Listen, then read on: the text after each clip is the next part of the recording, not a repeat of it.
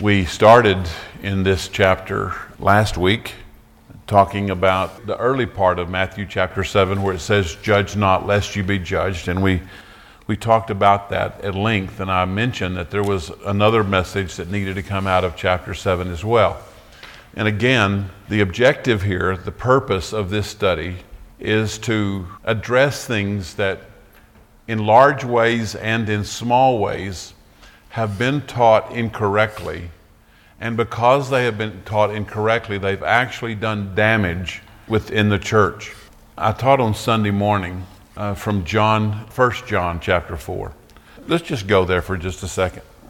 I'll begin reading with verse 1, 1 John 4, verse 1. "Beloved, believe not every spirit, but try the spirits whether they are of God, because many false prophets are gone into the world. Hereby know ye the Spirit of God." If you want to know, at least by God's definition, how can you tell the difference between an untrue voice and a true voice? How can you know the difference? He wants us to be real clear about this. He wants us to very specifically know the answer to this. So he says, "Hereby you know the Spirit of God." This is the test. "Every spirit that confesses that Jesus is come in the flesh is of God." So every spirit that confesses that Jesus is Jesus, that he has come in the flesh, that he is born of a Father, that he is a Son of God, every spirit that confesses that is the Spirit of God.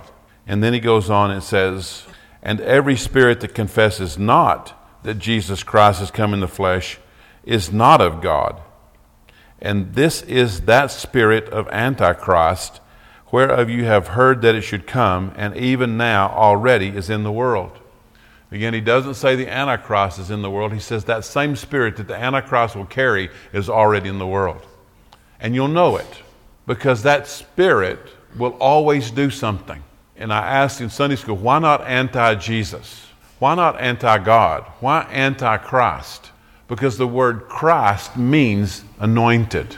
It means that anyone who speaks against the anointing of Jesus, the anointing of God's Son, is the voice of Antichrist. And we hear this a lot. We recognize this spirit, the spirit of Antichrist. But I want us to be very careful, because we have a tendency to look outside of the church to find that voice. We have a tendency to look outside the church to find that spirit of Antichrist. Satan's great trick, as we mentioned on Sunday morning, is to get us to accept Jesus absent the anointing. To get us to believe in Jesus, but without the fact that he was the anointed, the fact that he was the one who was appointed, that the anointing is what allowed him to function above human limitation. It was what allowed him to know who he was, that anointing allowed him to hear the voice of God and receive the things of God. Satan's great deception is not to keep us from receiving Jesus. It's but to receive Jesus without the anointing. That's why it's anti-Christ, anti-anointing, because that's what the word Christ means. I want to tell you, the place where the real damage is done by the spirit of Antichrist is not the world out there who's doing something. It is the spirit of Antichrist that exists within the church. The church that will not accept the reality of the anointing of Jesus. When did it occur? When he came up out of the water, when he was baptized, when he was anointed and recognized as the Son of God. He was adopted by his Father. He received the Holy Spirit, and all of heaven was opened unto him. That was the moment that Jesus was set in the provision of God's anointing to be the Messiah, to be what he was supposed to be on this earth for the next 3.5 years. That's where that occurred. Anybody who teaches against that, against the coming of the Holy Spirit, against the adoption of sons, against the reality of heaven in our life, anybody who speaks against that is carrying that spirit of Antichrist. That's the truth. And again, that's the deception of Satan, trying to get us to accept Jesus without the fact that he's anointed, without the fact that he is the Christ, the anointed one, that he is the one who the Holy Spirit indwelt, that he is the one who was gained access to heaven so that he could actually for the next 3.5 years live under the provision of that anointing. So anybody who teaches that less, so that he's Jesus the Savior, or Jesus the one who died for us, but not Jesus, the one who brought the Holy Spirit, the giver of that gift, and won't accept that anointing, is carrying that spirit. This is the scripture that we go back to. This is the truth. And every spirit that confesses not that Jesus Christ has come in the flesh is not of God. And this is that spirit of anti-anointing, whereof you have heard it, that it should come, and even now already exists in the world. Satan's great deception is trying to get us to accept Jesus without the anointing. We're going to read about that in this same passage. When we go back to Matthew chapter 7, there's something there. We're going to begin in the verse, it's like verse 13 is where we will actually begin. But there's great confusion about those verses. The verse that begins, enter ye by the narrow gate. Great confusion about that passage. Because we fail to recognize and understand that it is the conclusion of the Sermon on the Mount. What he says in that passage has to tie to everything that began in Matthew chapter 5. So when he makes statements in these passages in Matthew 7, these are statements, when he makes them, that you have to recognize is inclusive of everything he started to say from Matthew 5:1. If he says something and he points to a past reference, he's talking about those things he's already said starting in Matthew chapter 5. So these are summary statements. So we can't approach that enter ye into the straight gate if we don't begin with Matthew chapter 5. So I'm going to go there, if you want to flip back a couple of pages. And I want to begin reading in verse 3. You know these very well. But this is the beginning of what he ultimately says in Matthew chapter 7. Blessed are the poor in spirit, for theirs is the kingdom of heaven. Blessed are they that mourn, for they shall be comforted. Blessed are the meek, for they shall inherit the earth. Blessed are they which do hunger and thirst after righteousness, for they shall be filled. Blessed are the merciful, for they shall obtain mercy. Blessed are the pure in heart, for they shall see God. Blessed are the peacemakers, for they shall be called the children of God. Blessed are they which are persecuted for righteousness' sake, for theirs is the kingdom of heaven. Blessed are you when men shall revile you and persecute you, and shall say all manners of evil against you falsely for my sake. Rejoice and be exceeding glad, for great is your reward in heaven. For so persecuted they the prophets which were before you. Ye are the salt of the earth, but if the salt has lost its savor, wherewith shall it be salted? It is thenceforth good for nothing, but to be cast out and to be trodden under the foot of men. You are the light of the world. A city that is set on a hill cannot be hid. Neither do men light a candle and put it under a bushel, but on a candlestick, and it gives light unto all that are in the house. Let your light so shine before men that they may see your good works and glorify your Father. And all this passage, that and as it continues, has to be understood as we begin to consider Matthew chapter 7. All of that applies to this teaching about the straight gate. That's the first thing that needs to be corrected. I may mention this a few times in here, but the straight gate we have allowed ourselves to believe is Jesus. That our passing into this is Jesus. But Jesus is very specific here. He's saying that life that I'm talking about that is straight is the life that I have just described in all these other passages. Beginning with Matthew chapter 5, he's saying, I'm drawing you a picture of the straight gate. It is not a person, because Jesus, he tells us, I'm the sheep gate. So we have this natural tendency to believe what he's talking about here is himself. But he's not. I can assure you what he's talking about in this narrow gate is he's saying, I've taught you all these things. Part of the narrow gate is seeking and hungering after righteousness so that you can be filled. That's part of the gate. All these things that I've just told you, that's part of the gate. And that's what he's trying to get us to understand as we begin to approach this. So if we don't understand it, we'll call the straight gate Jesus, but rather, knowing that he is referring to all that he has just taught, helps us to understand that we cannot enter the kingdom of heaven casually. He's saying what creates the narrow gate, the straight gate, is all that I've just taught you. Everything I've just taught you about being filled with the Holy Spirit, about just being filled, all of that is in this narrow gate. Let's just read those first two verses in Matthew chapter 7.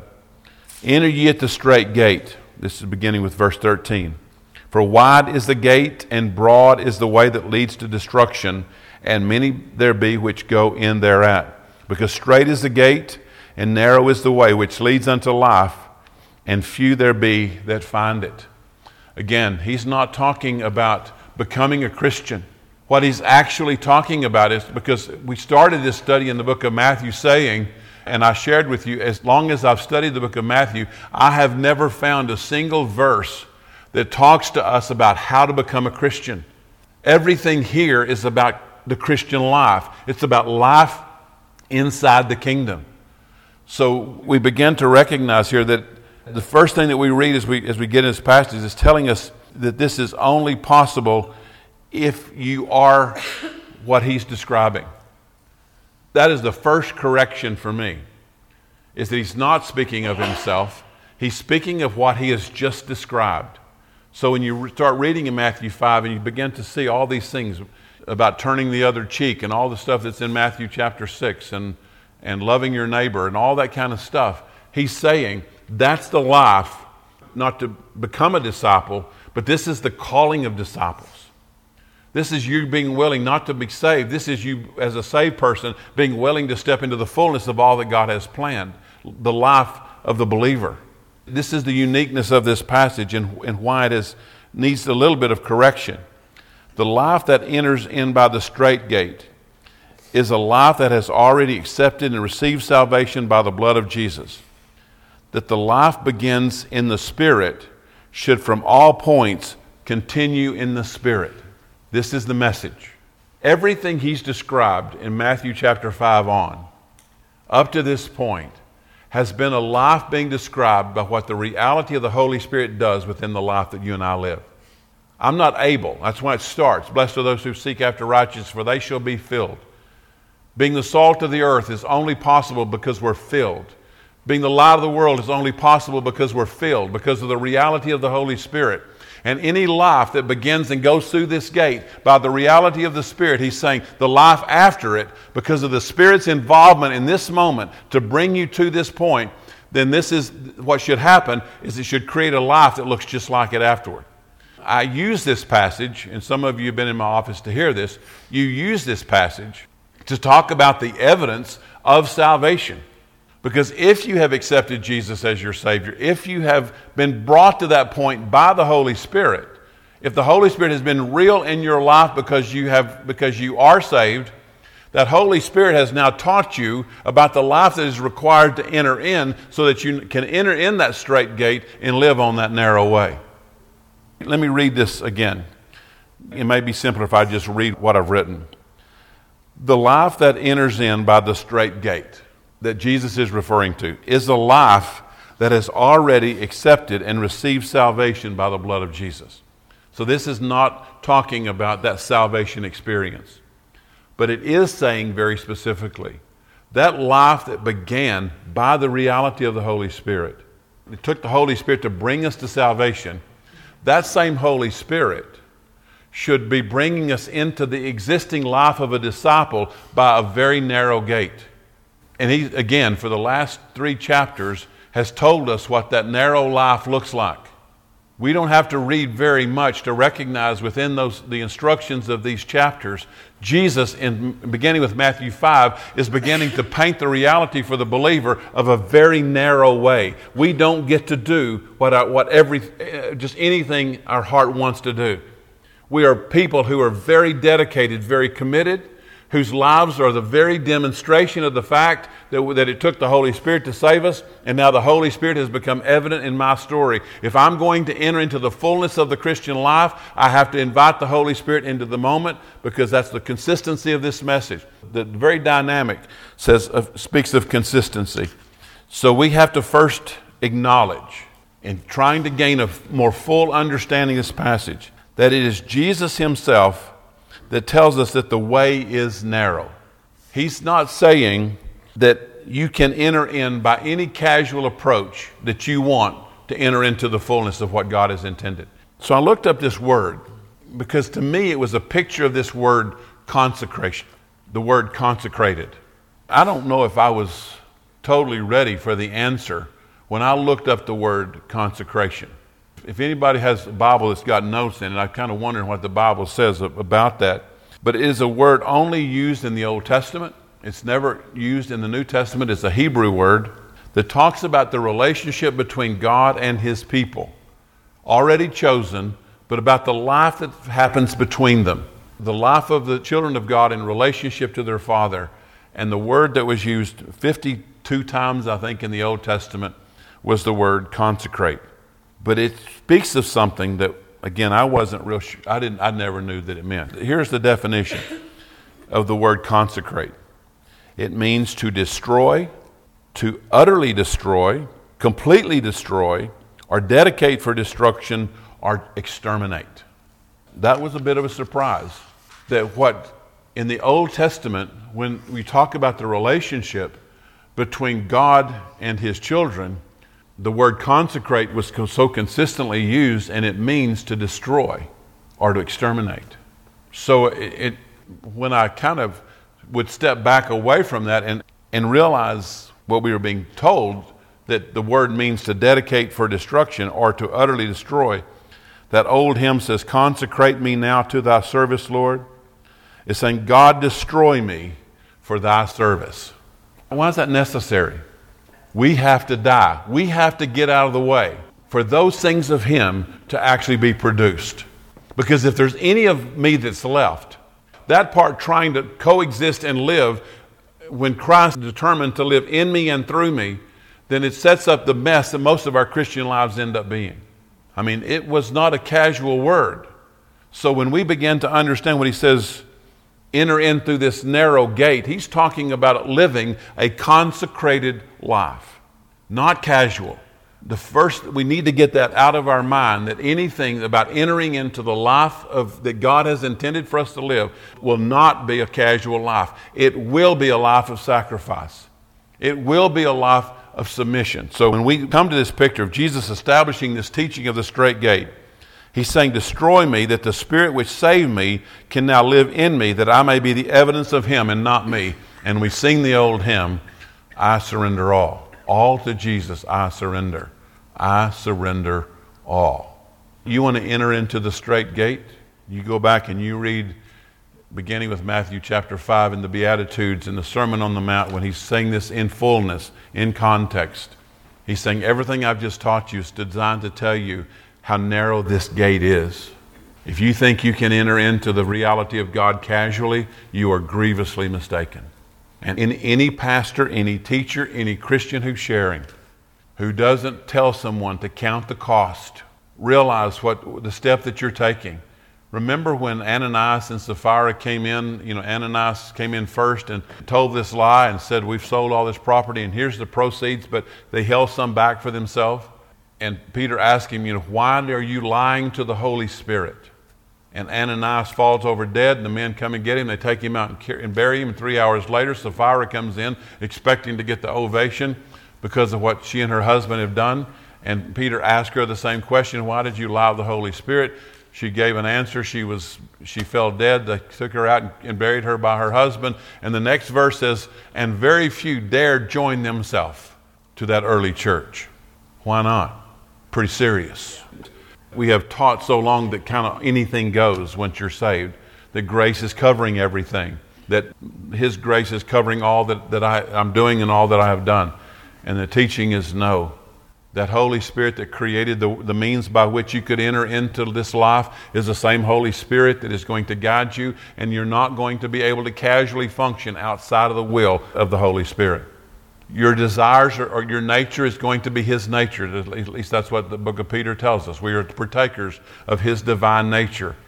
Because if this isn't the case, then Jesus himself, living this consecrated life, he became nothing so that he could become the very evidence of his Father.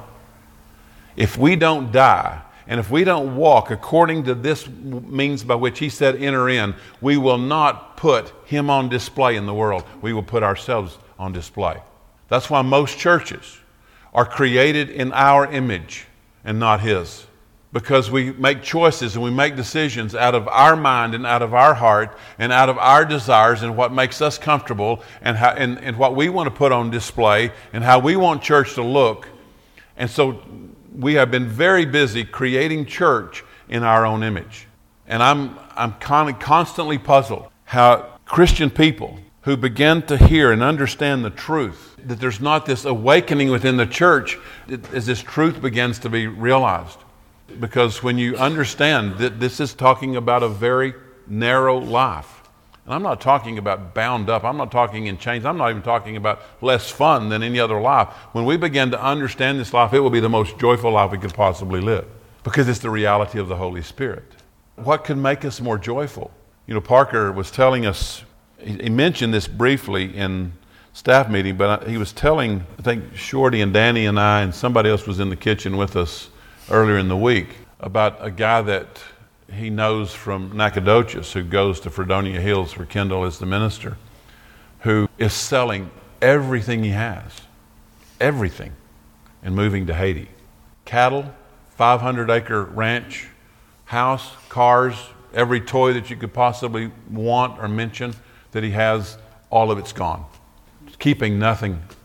Why?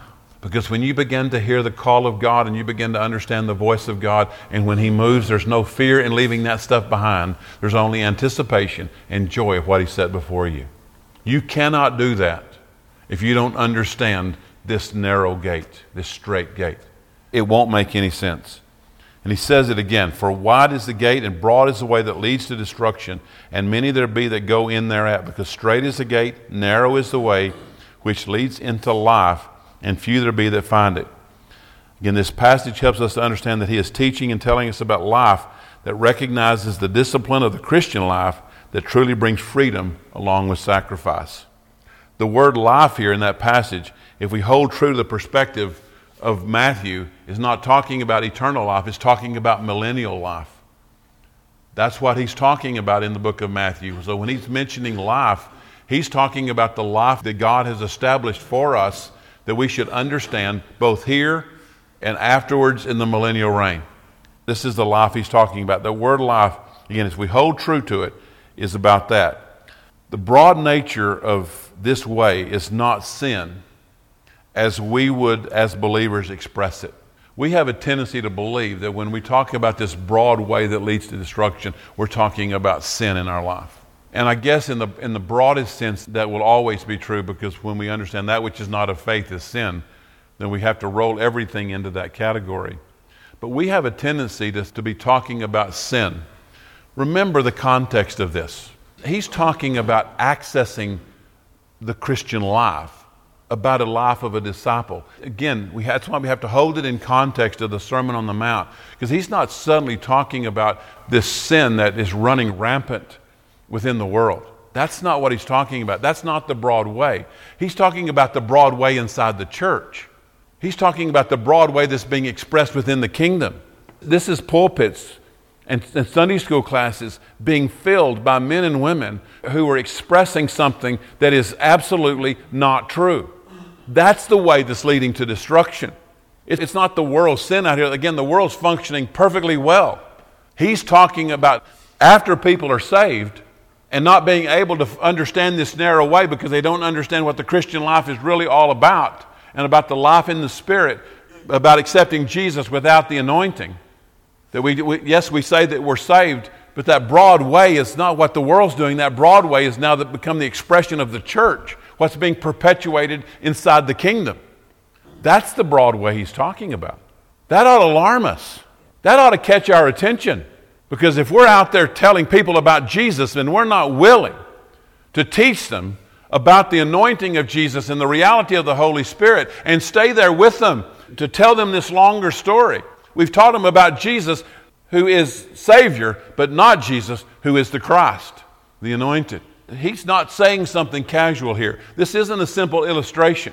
He's saying that hope, when we understand the Holy Spirit brought us in, and the Holy Spirit is what allows us to see this gate, our life will become the evidence of the Holy Spirit and not us. Because I'm consecrated, I had to die in this process so that He could live in this process, so that my life suddenly becomes the evidence of Him, as Jesus said very clearly. You want to see the Father? You look at me, because we're one. You're not going to do that as a Christian living on this broad way. But again, I'm not talking about those who are just making bad choices as Christians. I'm talking about what's being perpetuated from the pulpit. But we can somehow be a church without God. That we can be a church without the Holy Spirit. We're trying to be a church with Jesus with no Holy Spirit. What do we call that according to John chapter 4? That's the spirit of anti-anointing. This is serious. I mean, he's not giving a casual end and just a pep talk now at the end of the Sermon on the Mount. This is very serious. It is the teaching within the church that expands beyond the true way, which is and must always be the Holy Spirit. There is no other way. Let's pick it up again in verse 15. Beware of false prophets which come to you in sheep's clothing, but inwardly they are ravening wolves. You shall know them by their fruits. Do men gather grapes of thorns or figs of thistles? Even so every good tree brings forth good fruit, but a corrupt tree brings forth evil fruit. A good tree cannot bring forth evil fruit, neither can a corrupt tree bring forth good fruit. Every tree that brings not forth good fruit is hewn down and cast into the fire. Wherefore by their fruits you shall know them. Not everyone that says unto me, Lord, Lord, shall enter into the kingdom of heaven, but he that does the will of my Father. And how are you going to know the will? By the Holy Spirit. Those who do the will of my Father which is in heaven. Many will say to me in that day, Lord, Lord, have we not prophesied in thy name, and in thy name have cast out devils, and in thy name done many wonderful works? And then I will confess unto them, I never knew you. Depart from me, you that work iniquity. Everything in this passage is talking about believers. There's not a reference in this to someone who's lost. And we need to be very careful that we understand here that the people who are wolves but dressed as sheep clothes, that's not a lost person. This is someone who has this spirit of the wolf but dressed himself in a sheep's clothes. Again, the magnitude of this should create an awareness and a commitment in us that I will be the person that Jesus is talking about. I will discover this narrow way, this straight gate. One of the ways you know the difference between the true prophet and the false one, and it goes back to 1 John chapter 4, but just in very simple words. The Sermon on the Mount was spoken by Jesus, not a mystery. The words of a false prophet are always spoken by themselves and to their own end. That's the truth of a false prophet. A false prophet will always be placing themselves in the story, elevating themselves in the story, and will usually work to justify their own ends. So when it appears, the sheepskins appear, they are those people that the Lord says are wolves who will devour. Their fruit will be recognized because they are produced out of their own nature. So listen to this list of things that would cause us to function out of our own nature. Somebody, especially in the pulpit, or even, I'll say this generally as a believer, but I feel the heaviness of it on pastors and teachers who desire to be popular or accepted. If you preach or teach to that end, you are a wolf in sheep's clothing. When you desire to be promoted and advanced from church to church, I'm a wolf in sheep's clothing. That is self-interest. Remember that false prophet will always speak of themselves and to their own end. Desires to be knowledgeable without wisdom. Desires to be comfortable instead of dealing in the truth. Desires to sell for gain that which God has freely given. I have a real pet peeve. I get suggestions often of a book that I need to read or someone that I need to listen to. Something groundbreaking. Something that is so revolutionary and you need to get it because it explains the Old Testament, it explains the code. It's just on and on. And so I go to YouTube, to the links that they recommend, and I'm listening to this guy, and he's tickling their ears with this much information and saying, but if you want the rest of this, you need to buy the book. If God has given you something that is that dynamic, speak it right now so I can hear it. Don't couch it in anything. Let me have it. And don't become the prostitute that you have become, selling that which God has given, if He truly gave it for your gain that is unreasonable. If I've got something that I need to warn you about, I'm not going to come in here and say, well, I've written it down, go read it. I'm going to shout it at you and to you as fast and quickly as I can if it's really that urgent. I had one of these last fall, and it's like this is groundbreaking stuff, and he's unlocked some of the codes in the Old Testament, and you need to listen to it because it tells what's fixing to happen within the world, and you need to read it. And I turned over there and I started listening. I can't go 15 minutes. I can't listen to him. Everything is about, well, this is how I discovered this. This is where this came from. Promoting himself, and at the end of the day, saying, you need to read this book. And you'll get all of it if you'll just read this book. Can't stand it. If you know something that is that profound, that I desperately need to know, do not ask me to read it. Speak it to me right now so that I can begin to receive what you're saying. That is a wolf who's been strapped over with the sheep's clothes. Someone who desires excitement over substance. That is a wolf in sheep's clothing. And the list could go much, much longer. We have exchanged personality for character. But equally treacherous is that we've accepted boredom, no result, no supernatural power, and caused it to become acceptable. That is a wolf in sheep's clothing. This isn't light for the lightweight. This is serious stuff. So we must understand that this is not a question of fruit or no fruit. That's not what he's talking about. Both truth and deception form fruit, will produce fruit. However, the fruit of a man alone will create a far different character in the lives of the people that he's speaking to. If I'm doing this right, if I'm speaking week after week under an anointing, it should be creating a dynamic impact in who you are, in your character. If I'm doing this right, it will create that. If I'm trying to sell you something, it will get you to come back, but we'll see lives unchanged year after year after year under that kind of teaching because it's not forming a dynamically different character as a result of the truth that God is revealing. If I'm doing this right, it should be moving people's hearts and their identity into the understanding of God, and it should deepen the reality of their character. The things that once were important should become less important, and the things of God should be constantly becoming more. If I am under the anointing of God week by week to stand in this pulpit or to teach you, it should be changing your character. That ought to be clear.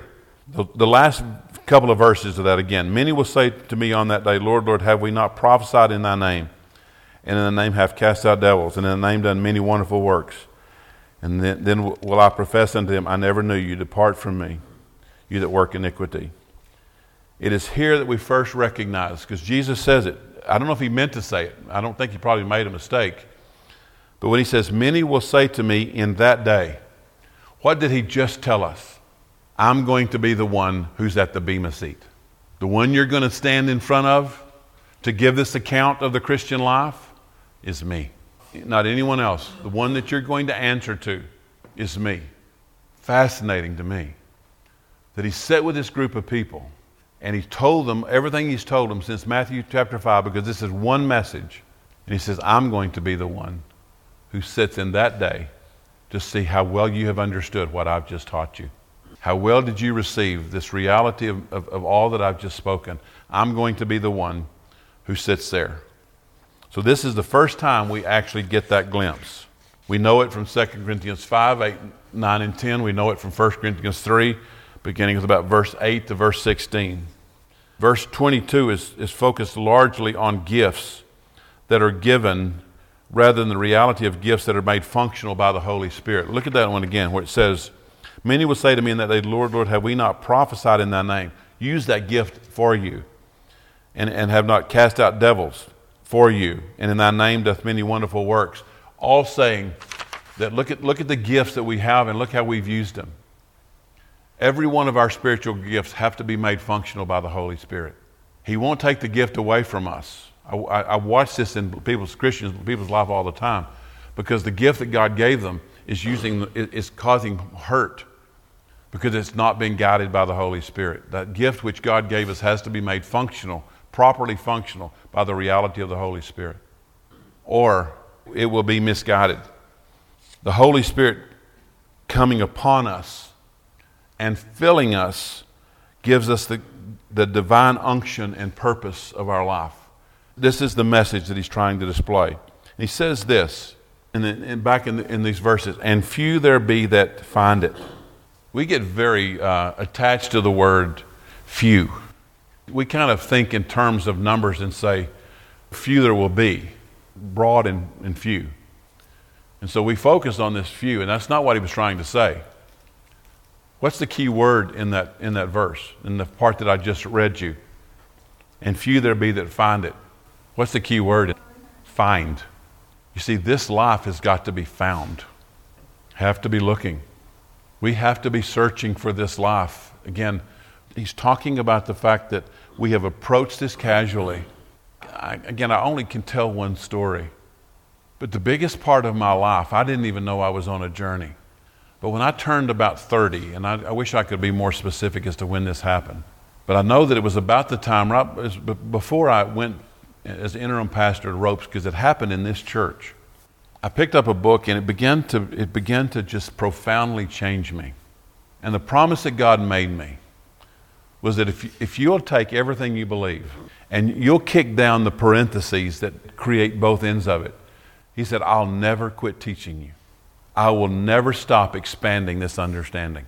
So I teach out of an ever-expanding promise that you will never come to the end of all that I want you to know. But I had to be the one who kicked down the parentheses. He would not do it. And I can tell with great promise and great assurity that he has never failed on that promise. I am as mystified at some of the things he teaches me, even in this passage. As I was studying this again, so mystified of a layer of stuff that is in there that I had missed. That this is the end of the Sermon on the Mount, and everything he's talking about is what preceded it in the conversation. That is how if you want to understand and define that straight gate, that narrow life, look within those passages and you'll find the reality of what he was talking about, because he was talking very specifically about things he had just mentioned. And the life that will lead to destruction is a life that does not look like these passages. Think of some of the things that are spoken in those passages. Love your neighbor as yourself. That's this life he's calling us to. Very, very specific instruction. And he says that is that straight gate. And it will by its nature produce a narrow way, because you're not going to get grapes off of a thistle tree. We'll know this difference by the fruit that's being produced out of each life. So when we start looking at the life, we go back and say, well, did we ever receive the Holy Spirit that makes this life possible? And it caused us to go back one more. Was I ever saved? This should bring us to a very specific confrontation with ourselves and about the truth of ourselves. That's why we just got through looking at that the Holy Spirit is the only one who can create a true assessment of me. If my life out here is not being described in this passage, and then it tells me something about this straight gate. If my way's not narrow, if it's not producing a life that looks like God himself, then it should cause me to ask, did I come through the straight gate? Have I received the Holy Spirit that makes this life possible? If the answer to that is no, the question should be, was I ever saved? When someone comes to my office and I ask them, when it comes to this point of deliverance, and I had one of these on Saturday morning, and it was some of the most exciting stuff I get to do in my life. But before I will ever pray with somebody and say, are you ready for your life to be dramatically and radically changed, there are 4 questions that I ask. Are you willing to separate yourself in this from everything in your future from your past? Are you willing to jettison your past so that you can live in your future? The answer has got to be an immediate yes. Do you recognize and do you accept that God has the power in this moment to do that which you're fixing to ask him to do? I can't remember what the third one is, but I know the fourth one. Will you in this moment receive the Holy Spirit? Because there's no chance for you to live this life after if you don't receive the Holy Spirit in this moment. And the answer to every one of those 4 questions has got to be an immediate yes. Because if they're hesitation, they're not ready. Because you're not going to be able to enter into this gate and be free that God wants to, the freedom he wants to bring you, if you're not willing to say in this moment, I separate myself forever from that life that is so encumbered me, the one that has so broken my heart, the one that's given me such a false identity. I have to be willing to jettison that life so that I can live in the fullness of the one in front of me. And if you can't say yes, if you're going to in any way, form, or fashion continue to identify yourself with that old life, you're not ready to be free. Remember, everybody who came to Jesus, whether they were lame or leprous or whatever, walked away 100% living now as if that former life had never existed. Being able to do what Melissa did, stand in that pulpit and tell of a story of victory and tell of a life that is out in front of her as if that life had never even existed. She gets to tell it as history, as testimony that might set somebody else free. But she doesn't own that as her life anymore, because from that moment of freedom, this is her life. We all have to be willing to jettison the old to step into the new. And that last question, are you willing and are you ready in this moment to receive the Holy Spirit? Because if they can't say yes, they're not ready. That would be like sweeping the house clean and leaving it empty so that the spirits come back 7 times worse. If you're not willing to fill that house with the Holy Spirit, you're not ready to be delivered. Those questions are paramount, because it's saying I'm ready not only for this moment, but I'm ready for the moments yet to come. This one got me a little bit tonight. This one was different than I expected. I thought I understood this passage, and I began to study it again. And boy, what the Lord began to open up to me, even in error that I've taught since I've been here out of this passage, the Lord brought such conviction and said, I'm glad you're looking again. Most gracious Heavenly Father, we thank you for this time that we can spend together, for this time we can spend in your word, and for the truth that you reveal. We're just, I am profoundly mystified over and over as you continue to teach. But you're honoring a promise that you made, and I thank you for it. As long as you find us willing, you will teach us forever. Teach us beyond what we can imagine. Bring truth that we just couldn't even a few months ago or a year ago even comprehend it.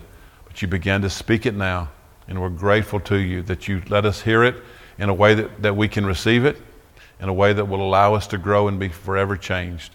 We thank you, Lord, because you're the only one who can do it. In Jesus' name, amen.